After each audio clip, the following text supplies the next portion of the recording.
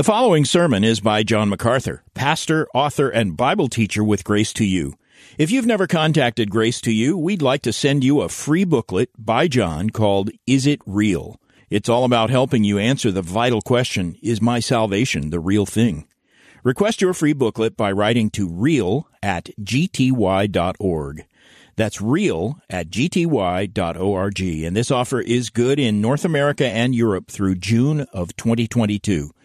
And now, unleashing God's truth, one verse at a time, here's Grace to You Bible teacher John MacArthur. Gentlemen, here we are at our Q&A session, and I'm going to provide the Q's, and Dr. MacArthur will provide the A's. That much I have figured out.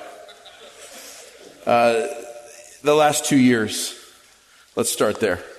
The last 2 years have been a colossal shift for so many. And I wonder if you've seen anything like this before. You've been at this church 53 years. Is this truly unprecedented, or is it the same thing you've been dealing with for decades? No, it is truly unprecedented. And I would even say this, it's probably been the most energizing, most thrilling, most sanctified fun I've had in half a century. So I've loved every minute of it, every day of it, every week of it.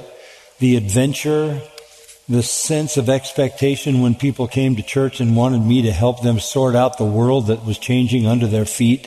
Yeah. And being able to give biblical answers and being able to be open and to love people through this thing and take away the fear by just having them show up and they see me and I'm not wearing a mask and the elders aren't wearing a mask and nobody's wearing masks and nobody's keeping distance and we're hugging each other and everybody's healthy and happy, and the health department prints that there's no outbreak of COVID at Grace Church, and this is right in the middle of the beginning of the thing, and they're fining me every week, a health fine, and then there's also a fine for contempt of court, right. And that is a jail sentence for each one and a fine for each one, and that they rang that up for over a year every week, and they're coming after us, but they can't do anything to stop us meeting. The judge who took our case 12 times, this gentleman who's a judge is married to a man, so he's really not, like a fan of our view of things. But he keeps stopping the county and the state every time because he says you can't litigate the issues in this case until you get past the First Amendment issue, and you haven't done that, so they could never litigate it. Finally, we said, we want to get this over with, so we want to depose the health officials in L.A. We want the top health officials, we're going to call them in for a legal deposition. 24 hours later, they gave us everything we wanted. They couldn't afford the truth to be known. And in a legal deposition, the jig would have been up. Right. And so by that time, things in our city are still completely chaotic. If you're from one of the free parts of the world, you may not understand this, but we were locked down forever out here. And we could get to Santa Monica in 15 minutes during the height of this thing because everybody was in their house. Mm-hmm. And except on Sundays here, after a brief closure, when we were trying to assess, what is this thing? Mm-hmm. And whatever it was, whether it was the bubonic plague or still whatever it was, we knew we had to have church. And when I think about you during those days, the MacArthur Shrug was a feature, as you just kind of went, hey, they could put me in jail. I remember seeing you say that a number of times, You were ready.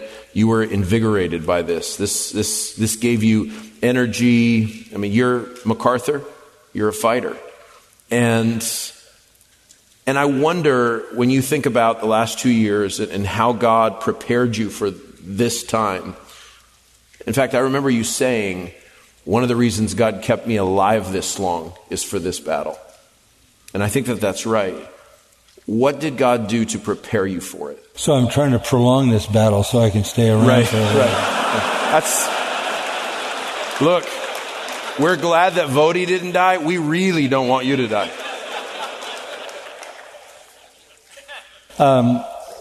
Everything about it was energizing because people were terrified, they were fearful, and this place became a haven. I remember when people started coming back to church on their own. I just said, if you want to come, come. We didn't make an official announcement. People would say to me, can we come to church? Because first few, I guess a couple of months, we preached in an empty auditorium. And come if you want to come. So they started coming and coming and coming. And there was so much joy and so much exuberance and such a sense of freedom. And I remember the Sunday when we said, okay, we're gonna throw it open for everybody, invite children back. And we put balloons all over the campus, gave every kid a huge lollipop, and we had 1,000 elementary kids show up that Sunday. They hadn't seen other kids, they hadn't been to school. It was euphoric, and then it just took off from there. And of course, we saw people coming from everywhere, from churches all over the place. And, typically here, people come to Grace Church because somebody leads them to Christ. Somebody in the church leads them to Christ. Or they come from another church like this, so they're sort of in our theological world.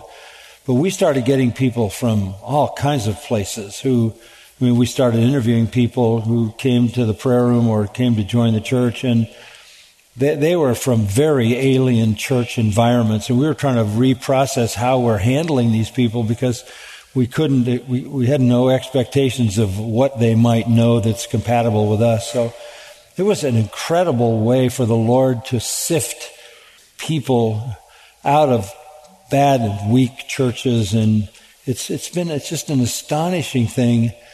And the giving and the volunteering, there's a waiting list for volunteers for this week's conference. Mm-hmm. These people.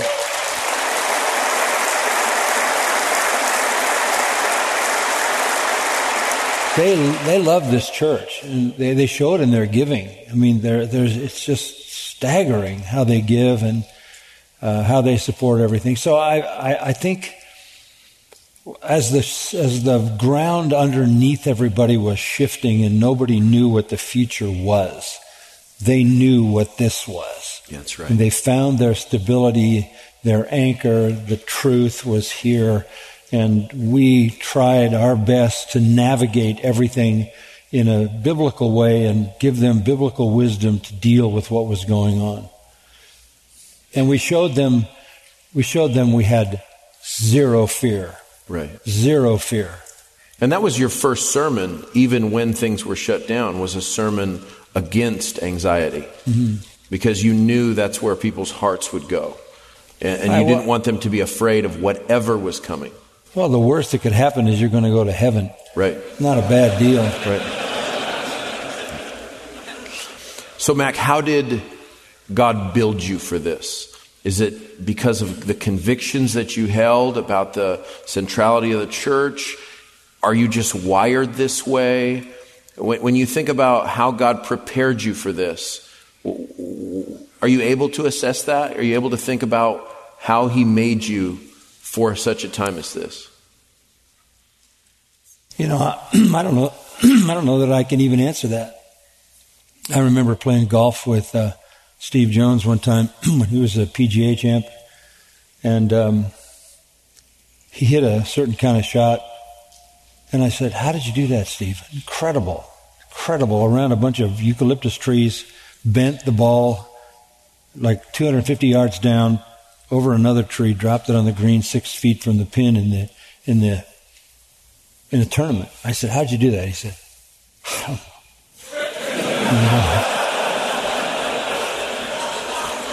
So the answer to your question is, I have no idea how I got here, but I don't want to be angry. I don't want to be cantankerous. I don't want to be pushy or forceful, but I've seen a lifetime of divine providence.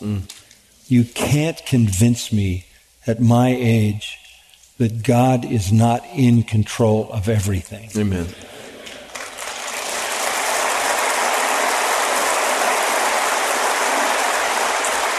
And so I just said, we're going to be faithful, and we're going to be the church, and we're going to be who we need to be, and I'm going to do what God's called me to do. And, maybe there's something in my past. I remember when I was playing football in college that I like to win, but it dawned on me shortly into my career that I couldn't control an outcome. All I could control was an effort. And sometimes my effort was hindered by people on the other team, and sometimes it was hindered by the people on my team. Mm-hmm. But whether it was the people on my team or the people on the other team, I couldn't control an outcome, but I could control the effort. And so I've tried to live my life in the sense that all I can do is give the Lord the best that I have and leave the end result to Him. So I'm not trying to fix anything. I'm not trying to fight anything. I'm trying to be faithful. And I live in the middle of providence to such a degree that I wake up every morning and I cannot wait to get my eyes open to see the providence of God unfold again in another day. Yeah.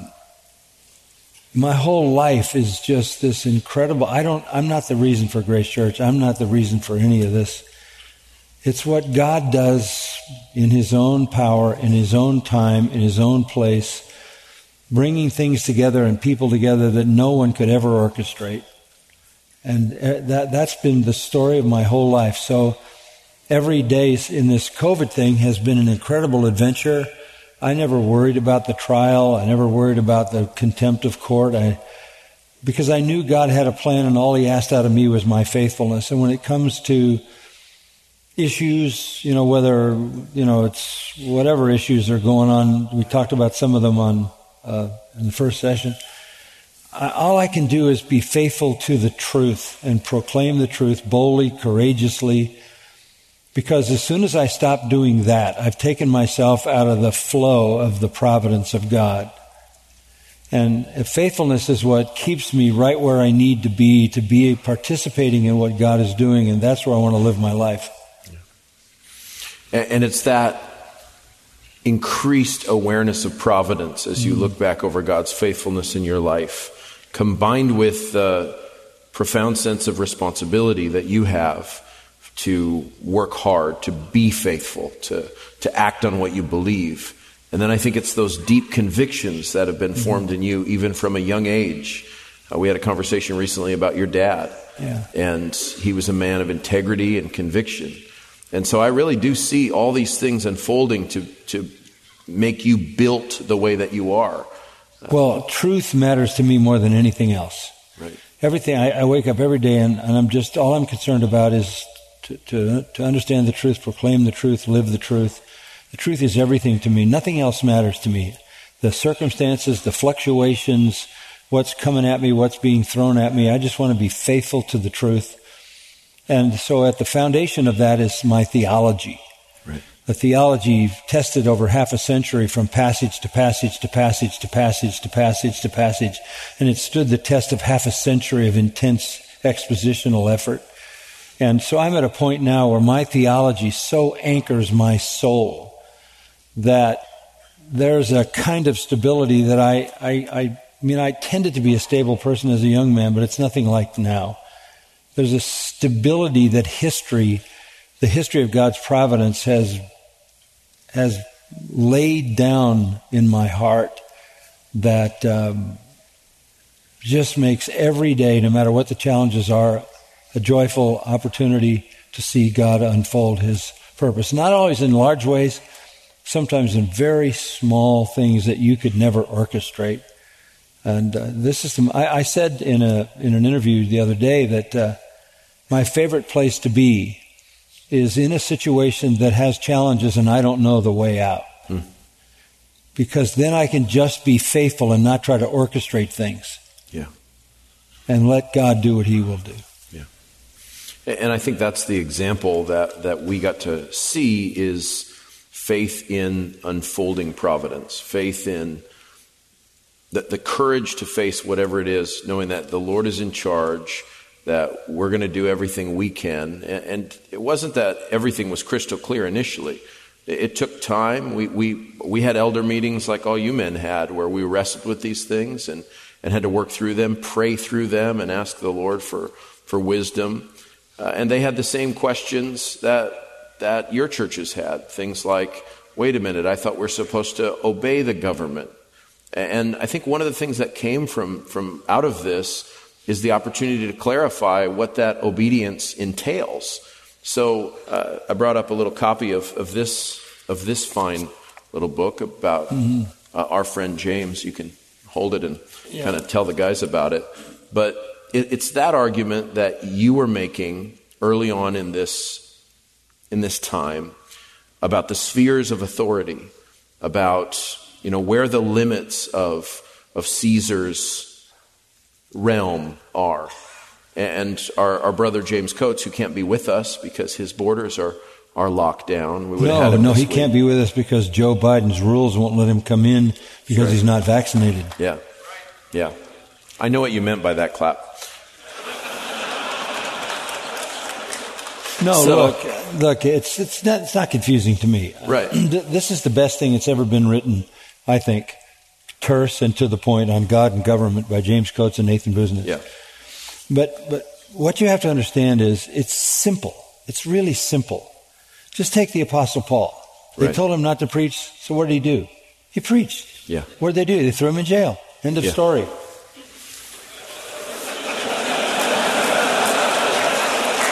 How hard is that? And sometimes the angel actually breaks you out of jail. Or sometimes you don't go to jail, or sometimes the jailer gets converted. Right. Yeah. And when the angel breaks you out, you're not supposed to stay inside. This is not brain surgery. Right. You just do what you're commanded to do and be faithful. When the government tells you to do something God has forbidden you to do, or tells you not to do something God has mandated you to do, that's not a hard decision. Yeah. I didn't understand why people were picking on us. Why, the guy at 9 Marks wrote the kind of a diatribe against what we were doing, like we wanted to kill Grandma and all that. I'm sure Grandma would have been fine if she was a believer.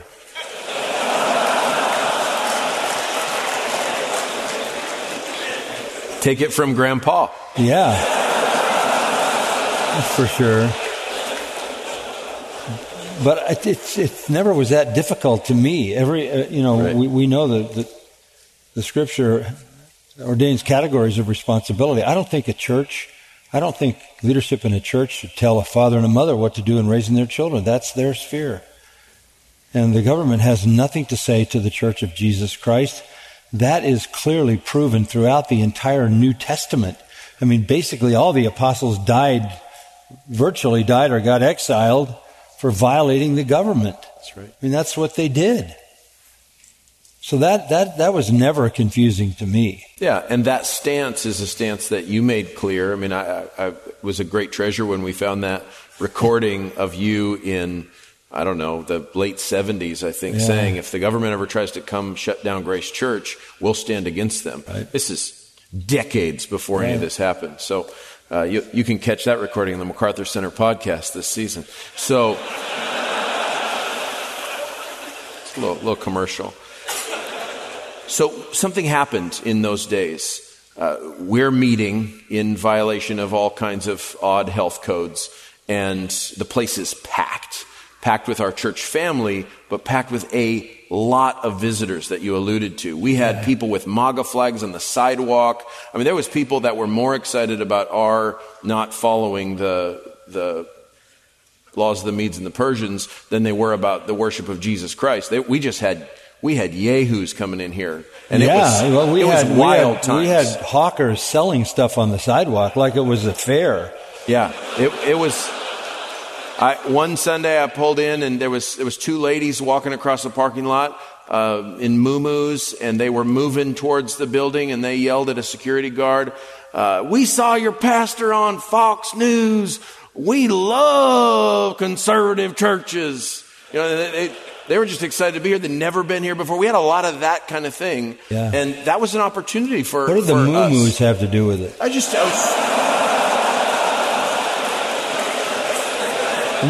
saying. I receive it. It's a concrete detail. It's in my mind.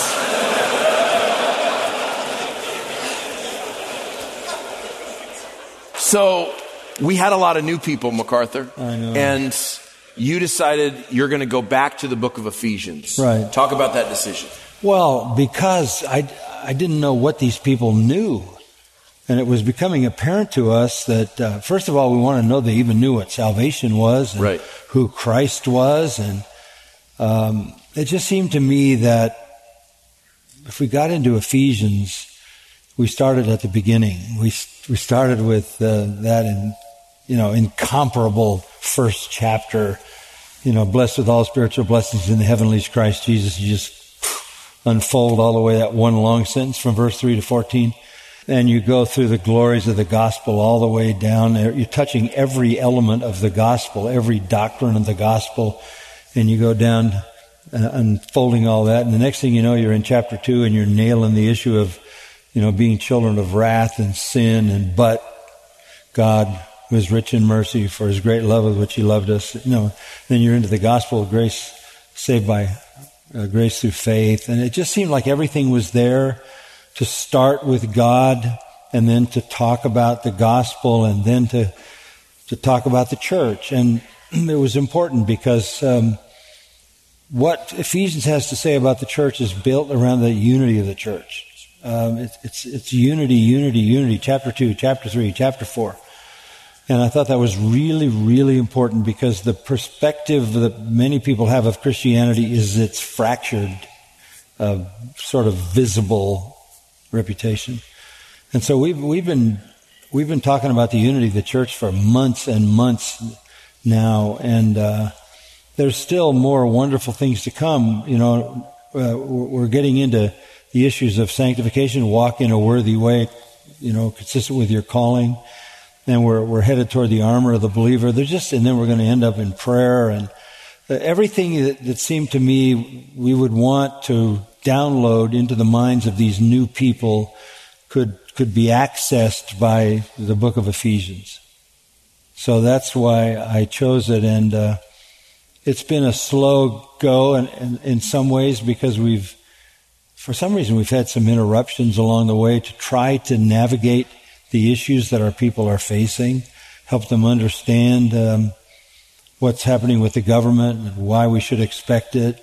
We've done a lot of wonderful things. Not too many weeks ago, we had another law enforcement Sunday when we wanted to honor the police, and we've done that periodically. And we want to take the right side of God's ordained restraint in culture, and that's part of it. So we've done some things in between, but I think Ephesians is the best place where we could sort of launch to cover the range of the Christianity and the gospel and the Christian life. Yeah, and it does seem to be one of the most insisted upon virtues in the entire New Testament, that desire for unity among God's people, especially in the local church. And a room like this is full of pastors who know just that the problems that come from disunity in their churches. I once heard you say that every problem in our church could be traced back to a failure to love. Talk about let's meditate on unity a little bit more, helping these brothers in the conflicts that they face in their churches pursue that kind of unity. Well, what gets you to unity is love. What gets you to love is humility. And that's why Paul says in chapter 4, you need to walk worthy of the calling to which you were called in all humility. We camped a lot on that. You remember that message I did on Ephesians 4:1 on sanctification? Yeah. We talked about what sanctification is, what it looks like, and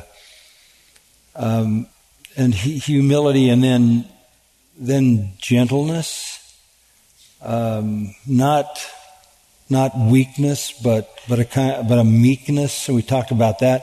Those two, the messages we did on humility and meekness, I think were very, very important, because necessarily you must humble yourself to love another. I mean, you could go back to Philippians. We went to Philippians and we talked about, let this mind be in you, which was in Christ.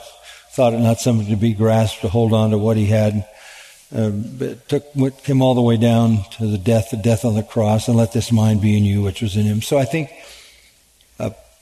preaching humility as the pathway to love, and love the pathway to unity, is what the New Testament does everywhere. So I think and of course it's boosted by Paul's language, one Lord, one faith, one baptism, one.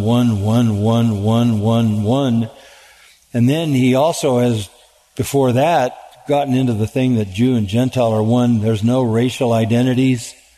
There's no differences. And he's making the case in chapter 2, in chapter 3, in chapter 4 that the church needs to be united. And this is, at this point, this is the practical, Jesus is praying for the spiritual unity in John 17, but this is the practical unity. But I think it doesn't happen because you call for it. It happens because the Spirit of God uses the Word of God to humble people. Yeah. And then, I've said this, seems like often, answering question, what is your objective in preaching? And it's simply this: the goal of our instruction is love from a pure heart and a good conscience. So if you're faithfully teaching the Word of God, the goal is not dogmatic people, like hard-hearted, theologically stiff people. The goal of our instruction is love. So the exposition of Scripture over a long period of time should produce love and a good conscience, because you're walking in holiness and your conscience is not accusing you. And when you have a church where people love, where the instruction has produced love, and I think that this is what you experience when you come here and you interact with the people of Grace Church, half a century of teaching doctrine to people. Hard preaching makes soft people.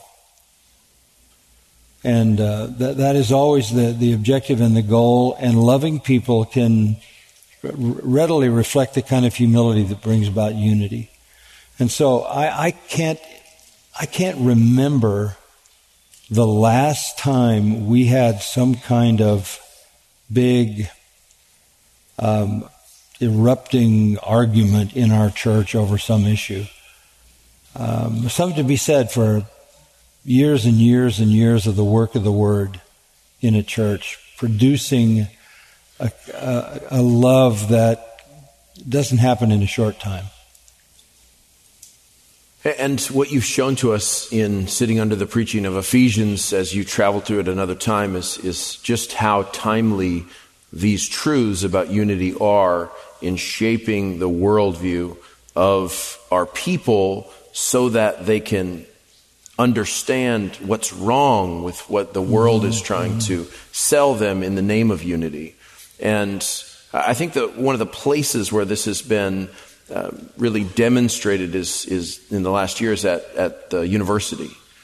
That's a place where you're trying to instill a worldview in young people, and that's not the same worldview they're getting at the other schools. Talk about God's faithfulness.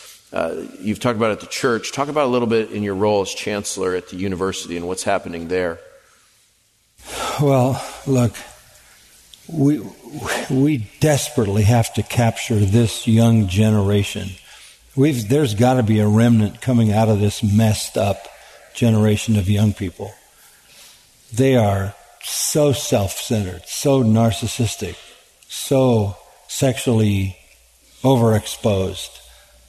Such perversion. We got to get serious about that. And you can't just throw them to the educational system, because the university may be the most dangerous place. I'd rather put my kid in San Quentin than in a university.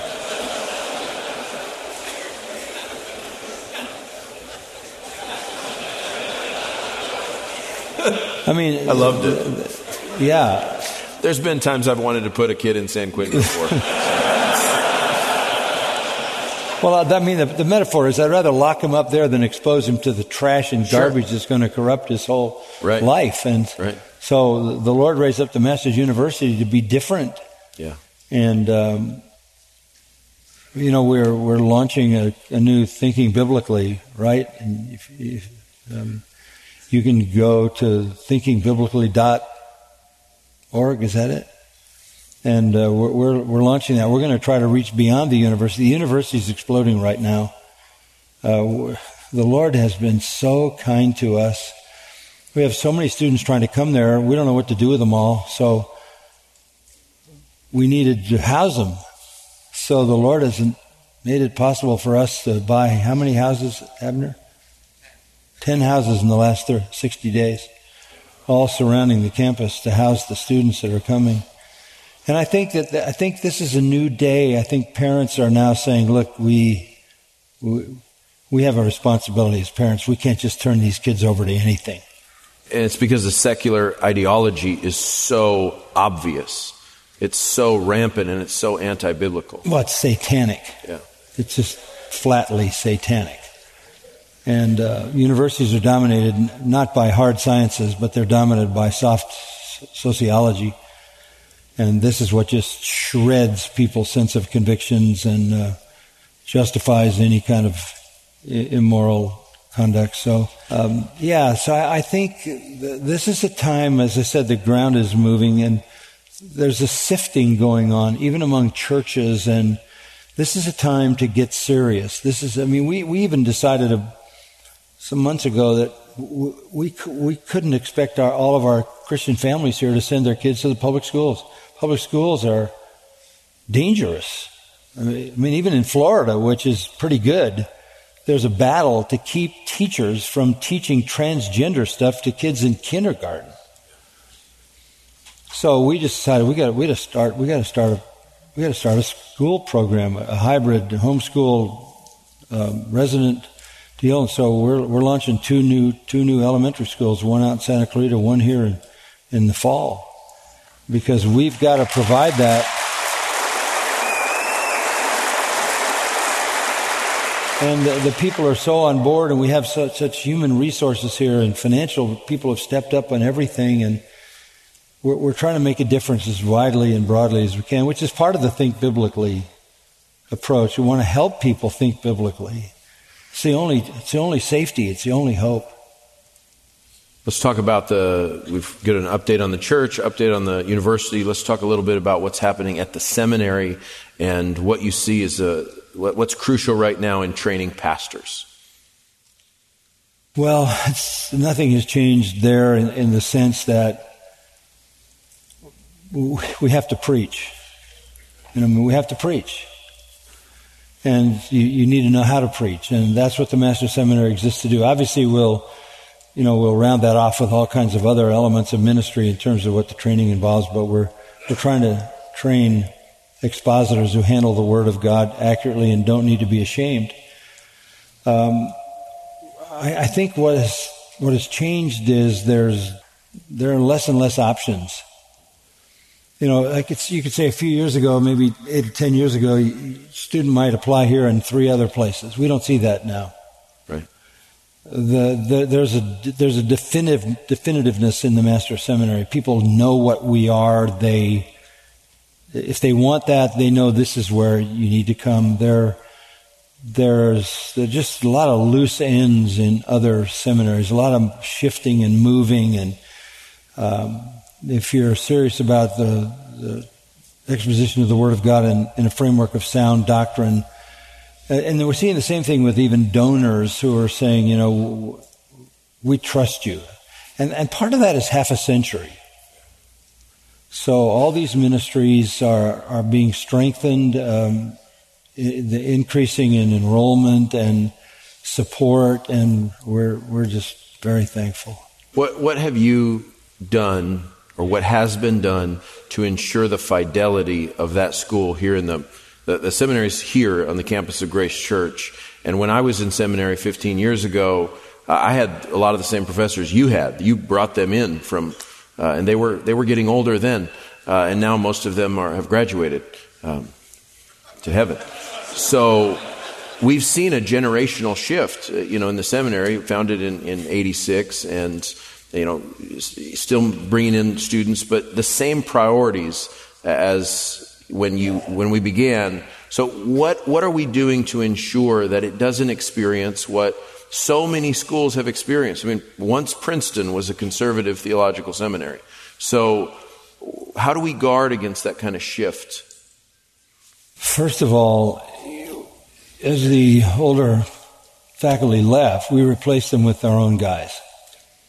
That doesn't mean that every degree they had was here. Some that's the case. Some they went somewhere else and got a PhD. And you can take a look at the faculty listing and you can see the quality of the faculty. But look, I'm a low risk guy. Even as a pastor, for 50 years we've developed our own leadership right out of this church. We just grew them here, and so there's a cohesive fabric because we all come out of the same environment, doctrinally, theologically, ministry-wise, and that's really important for the seminary. When we wrote the book Biblical Doctrine, the big white whale they call it, the big white book on biblical doctrine, our whole faculty signed off on that. I don't know that you could get a seminary entire faculty to sign off on one book on systematic theology. But that's the cohesiveness here. And there's no virtue in having many views, because many views means more people are wrong. So we'd really like to be right. And it's helpful if everybody thinks we are. So, and particularly the faculty who are the knowledgeable guys. So that's the starting point, and a very, very robust and detailed doctrinal statement that has to be signed by everybody every year. There's no tenure. And a board of directors who hold us to that, and a connection to the university and the seminary connected to Grace Church and its elders and leaders. That local church connection is very, very important to us. Good. And then I think alumni have very high expectations. It's kind of interesting. We were having a discussion last week. I was having it with Dr. Chow. There were some alumni who were concerned about an article in a journal. And there was nothing really to be concerned about, but they were thinking maybe there was an overemphasis in a certain thing. So this is very good. I mean, this is really good when your alumni contact you and say, "Well, is this indicating a trend? Are we going this direction?" Or if you have a certain speaker at a doctor of ministries and you face that, right. You got a guy who comes in and he's lecturing at that, and somebody says, "Well, you know, he doesn't believe this or that." And I think we've done this enough years now that we want to draw the very best from God's leaders and teachers, but there's a path from which we don't deviate. Who we are is so clearly defined that moving from there is virtually impossible, is how we've set it up. Mm-hmm. And I think that's a tribute to what you've done in ensuring the place of truth, where you started this conversation, and the priority of right doctrine. And that's, I think, something that will mark the legacy of MacArthur, is his determined confidence in the truth and dogged pursuit of the truth. And that's, I think, what we're seeing in our students that come to enroll in the seminary. They're guys who they don't have other options. They want to come here and learn to be expositors, because that's what you've modeled for us. You know, I think I had a systematic theology when I came here, my 20s. But it was taught to me, and that was okay. I mean, it was supported in the way a faculty would support a systematic theology. But it got tested over half a century, because that theology had to hold up in every passage that I took. And, the whole New Testament, preaching through that, and then going back and writing commentaries on the entire New Testament, running every single passage through that theology. I don't want to be hard-nosed about the things I believe, but all I can say is they've stood the test of time, and they've stood that test for me and for others on our faculty, and that's the best, because I don't want to assume that I know everything, because it's far from that. But John said, "I write unto you, young men, because you've overcome the wicked one." That's a pretty strong statement. And he said, "You're strong because you know the truth, you know the Word. That's really important. And so the more you know the Word, the stronger you become, and all your theology is always tested by that. Our seminary has over 1,000 graduates that are now involved in pastoral ministry all over the world, and global 88 Christianity. Countries. What's that? 88 countries. 88 countries. And global Christianity's obviously reflected by these men's ministries and their work training pastors in other places through efforts like the Masters Academy International. Even around campus today, as I walked around, some of the meeting rooms are occupied by guys doing Zoom calls to brothers in other places. And one of the emphases that we have here is certainly on global missions. It's a big part of our church, our seminary, and where we send our people to. And you've seen the fruit of that over the years. Talk a little bit about global missions and how that has developed into what it is today. Well, it really started, in earnest in the early 90s, maybe 91, when I went to Russia, went to the Soviet Union. It was just breaking up. In fact, I was in Kiev, in the Ukraine, when Perestroika and Glasnost hit. This was the liberation, and I happened to be there when they were building scaffolds in the city square in Kiev, and they were climbing up the scaffolds with sledgehammers and smashing all the Stalin statues. I watched them hit those iron statues until they fell down, and that was kind of the start of what we were doing. Yesterday I saw that Irpin was bombed for almost 30 years. Our missionaries taught at a seminary in Irpin. It's still standing. The bombs didn't take it out. But we trained 2,000 Ukrainian pastors there who are now leading their congregations. Our missionaries are bunkered underground. For 30 years, they taught these men. They're bunkered down with their church people and with some non-believers, sleeping on mats because it's safe, and trying to find food to feed their own church. And it's interesting. I had a conversation with a gentleman from that part of the world this morning who didn't speak any English, but he said, "I want to tell you some good news. There are more evangelical Christians in Ukraine than any country in Europe." Wow. And many of them are in the diaspora. They're leaving. And the word has come back to some of these leaders that they feel the Lord is sending them out to take the gospel to Europe. Wow. That's a pretty wonderful perspective on being dispersed. So that's where it all started. I preached there, and what happened was when the Soviet Union broke up, there were some leaders who were afraid. They were afraid of what was going to come in, because the church in the Soviet Union had been protected from error because religion was against the law. So you had a true church, but didn't really have a false church other than the Orthodox Church. So when everything came up, they knew there were going to be false teachers coming in. So some of the leaders, the top leaders of the Evangelical Baptist, Christian Baptist Union contacted me, would I come? Because they actually read books I wrote that were translated into Russian with a pencil in a spiral notebook. Whoa. And they said, would you come and help us build a fence around the church to protect it from false doctrine? So I went, 10, 11 times. And they said, could you send more guys? So we do seminars, and then eventually, could you come and help teach? And so we've had a seminary in Samara. Thousands of pastors have been through training there. Another one now in Kiev. And out of that, we started seeing them pop up all over the world. And right now, we have 18 of those training centers that are meeting in 35 cities, and there are 50 other locations in the world asking us to come and train pastors.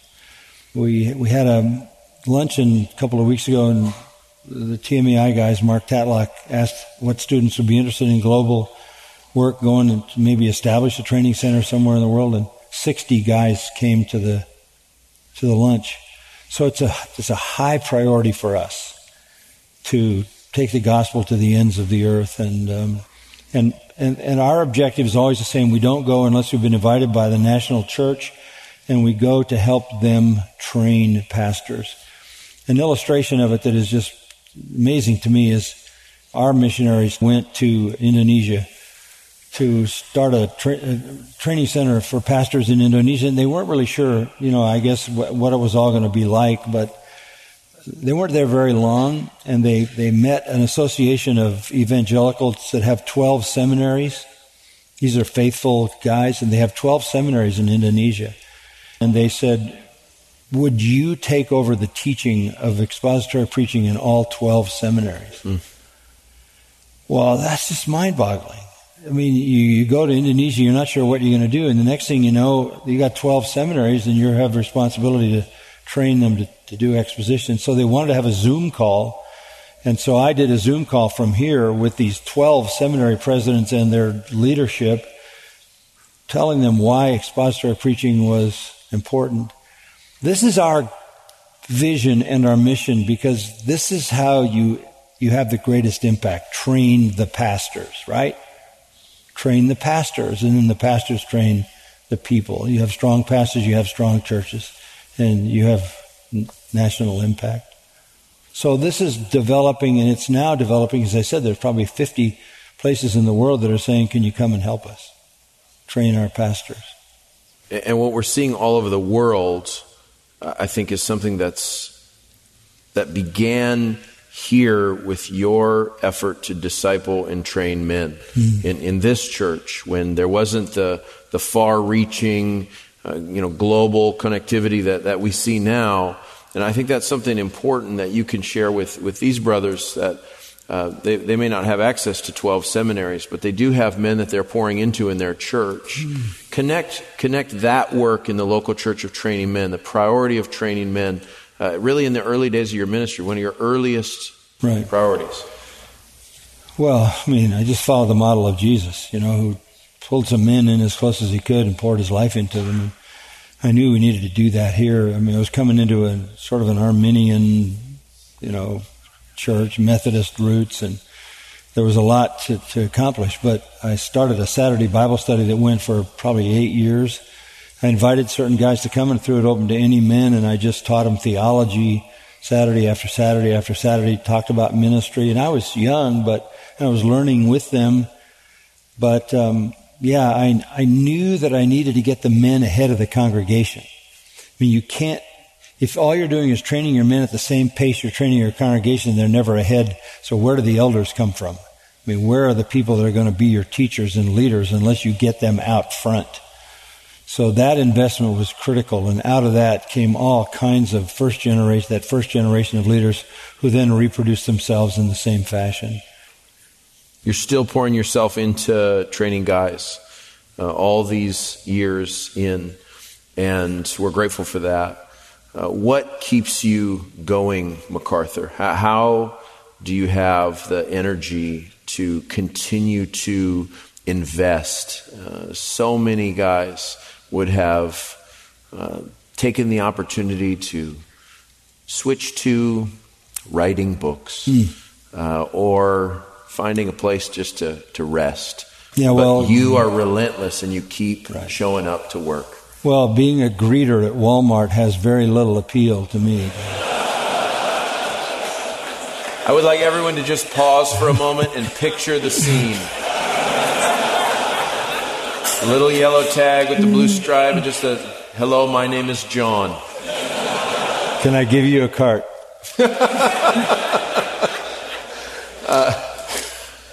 I'm not saying you wouldn't be good at it, but I am saying that you provide Austin, for us this example of perseverance. And I don't know. I just know I wake up every day of my life, and I thank the Lord that I can do what I do. And I'm glad I'm here, but even more, I'm glad I know I'm here.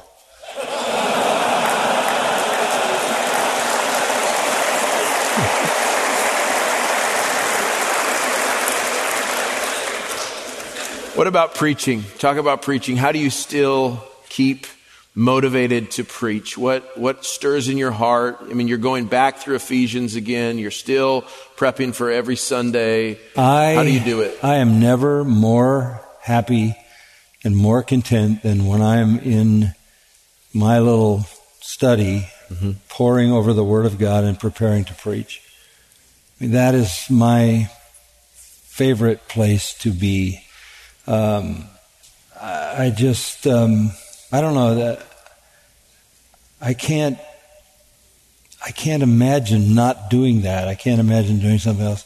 And writing a book, I mean, I wouldn't even know how to write a book if you said, go sit in a room and write a book. I have to preach a book.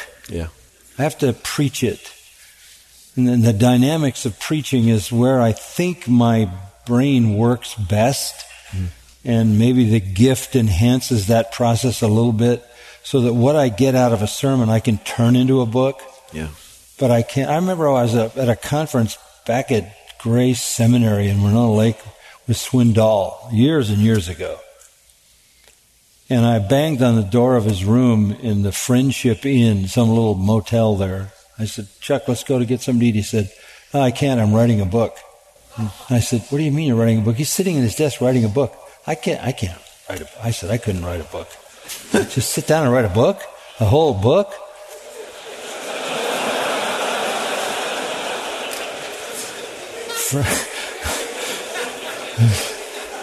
Maybe I'll try it sometime, but by the time I stop preaching, I won't have the brain to...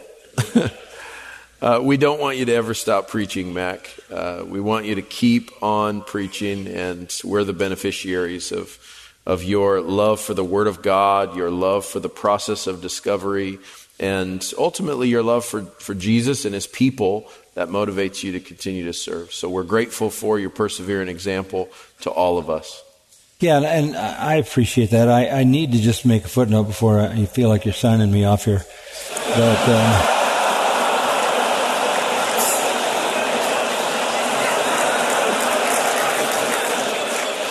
But when I made the comment, and I just want to clarify this, when I made the comment about what was going on in Ukraine was judgment, I wasn't making a comment that the nation of the Ukraine needed to be judged.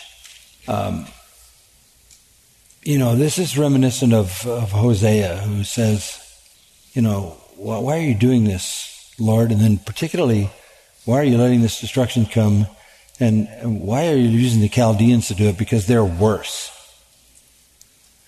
All I'm saying is, historically speaking, we live human history watching two things happen: judgment and salvation. Yeah. And everything that isn't salvation ends up being judgment. People die and face the judge. Look, is Ukraine a nation that needs to be judged more than Russia needs to be judged? You can make an argument that that's not true. Could you make an argument that Ukraine should be judged, but not America? So I'm not saying that. I don't know the purposes of God, but I know we have to live as if judgment is coming. Right. And we have to proclaim the gospel. And that's all I was trying to say, was we live constantly in the realization that judgment is looming, and God is offering the grace of the gospel, and it's in that realization that we live out our life in ministry. That's how I understood it. It's appointed for a man once to die, and then the judgment. And so your earlier comments in this Q&A about providence unfolding, that's simply what is happening anytime a nation moves, right? And I made the other side of the point that some of them are saying, okay, we're going to go evangelize Europe. Right. I mean, you don't know what all God is doing in the middle of all that. People are in the basement of someplace with our missionaries perhaps coming to Christ because non-Christians are there because they live in the neighborhood and they need food, and, God accomplishes His purpose through these things. Right. But look, God doesn't withhold judgment because nations don't deserve it. That's right. And our nation is a perfect example of, a great need for the judgment of God. Yeah. But his patience is evident. He continues to pour out mercy. Yeah, and the leadership in this country is just inviting more judgment. So it's a perfect environment for the preaching of the gospel. Right, isn't it? and that's the other reason you don't shut the church down. Yeah. Give the men a final. Am I allowed to wrap up now or no? Yeah. Okay.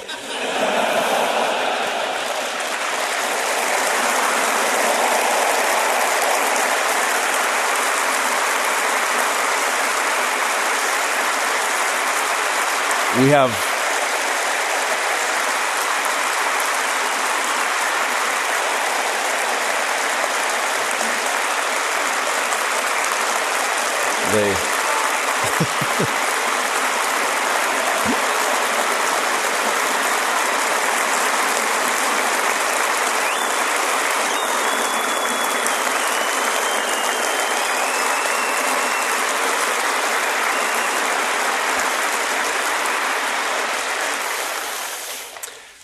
I really do think I did a good job on that Q&A. Thank you. Thank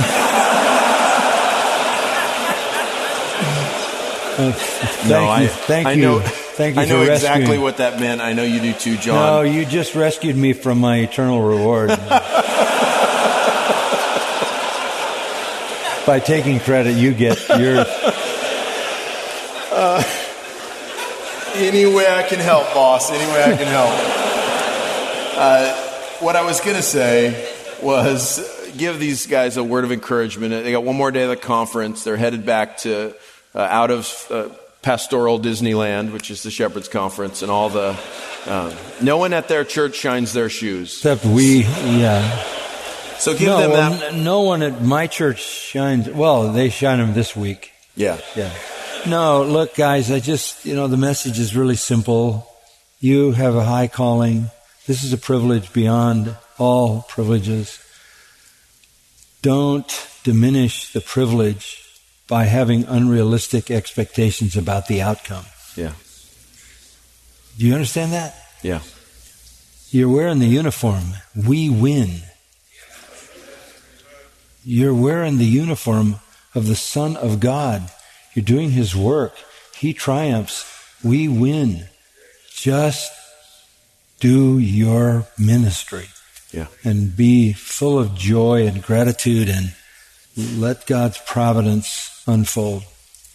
One of the ways they can connect, we're going to show a video in a moment, but one of the ways they can connect to this fellowship is through a deal we have called the Master's Fellowship. Yeah. You want to talk about that for a moment? Well, and then we'll play we just the video? decided that, it really came out of the Shepherd's Conference. There's so many guys are disappointed with their denomination or association, and they feel closer to us, or maybe they don't even have a denomination. They want a fellowship. Is fellowship a part of this deal this week? I mean, do you guys feel the support of the other guys? And I mean, it's amazing.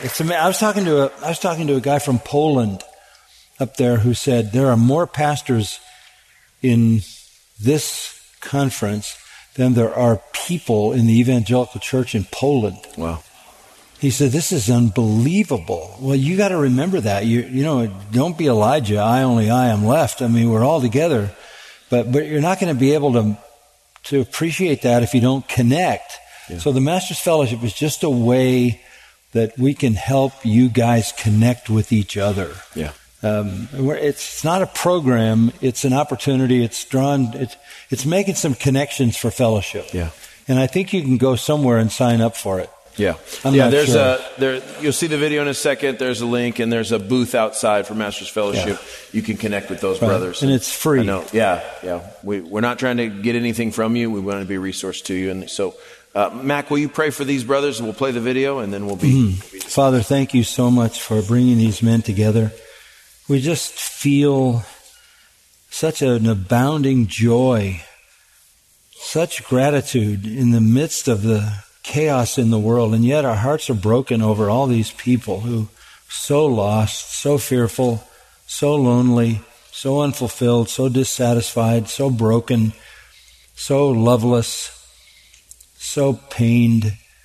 And Lord, strengthen these men, strengthen their churches. May the gospel go forward in this country in ways we wouldn't even expect given the conditions. And be with those believers that are in Ukraine getting pummeled. Use them to bring gospel to those terrified people, and be with those believers who are scattering over Europe. And may they take the mission that you've given them, even in their dispersion, as an opportunity and a calling from heaven, and may they use it for your glory. Use everything for your glory. We weary. We're like the saints under the altar, wondering, how long, O Lord, how long before you receive the glory you're due? And we say with John, even so, come Lord Jesus. Come Lord Jesus. Amen. You've been listening to John MacArthur, Bible teacher with Grace to You. For free access to all of John's lessons and a listing of study Bibles and books available for sale, visit Grace to You's website at gty.org. John MacArthur and Grace to You reserve all copyright protection under applicable law. Our copyright policy is available at gty.org, and it includes instructions for and limitations on duplicating this digital file.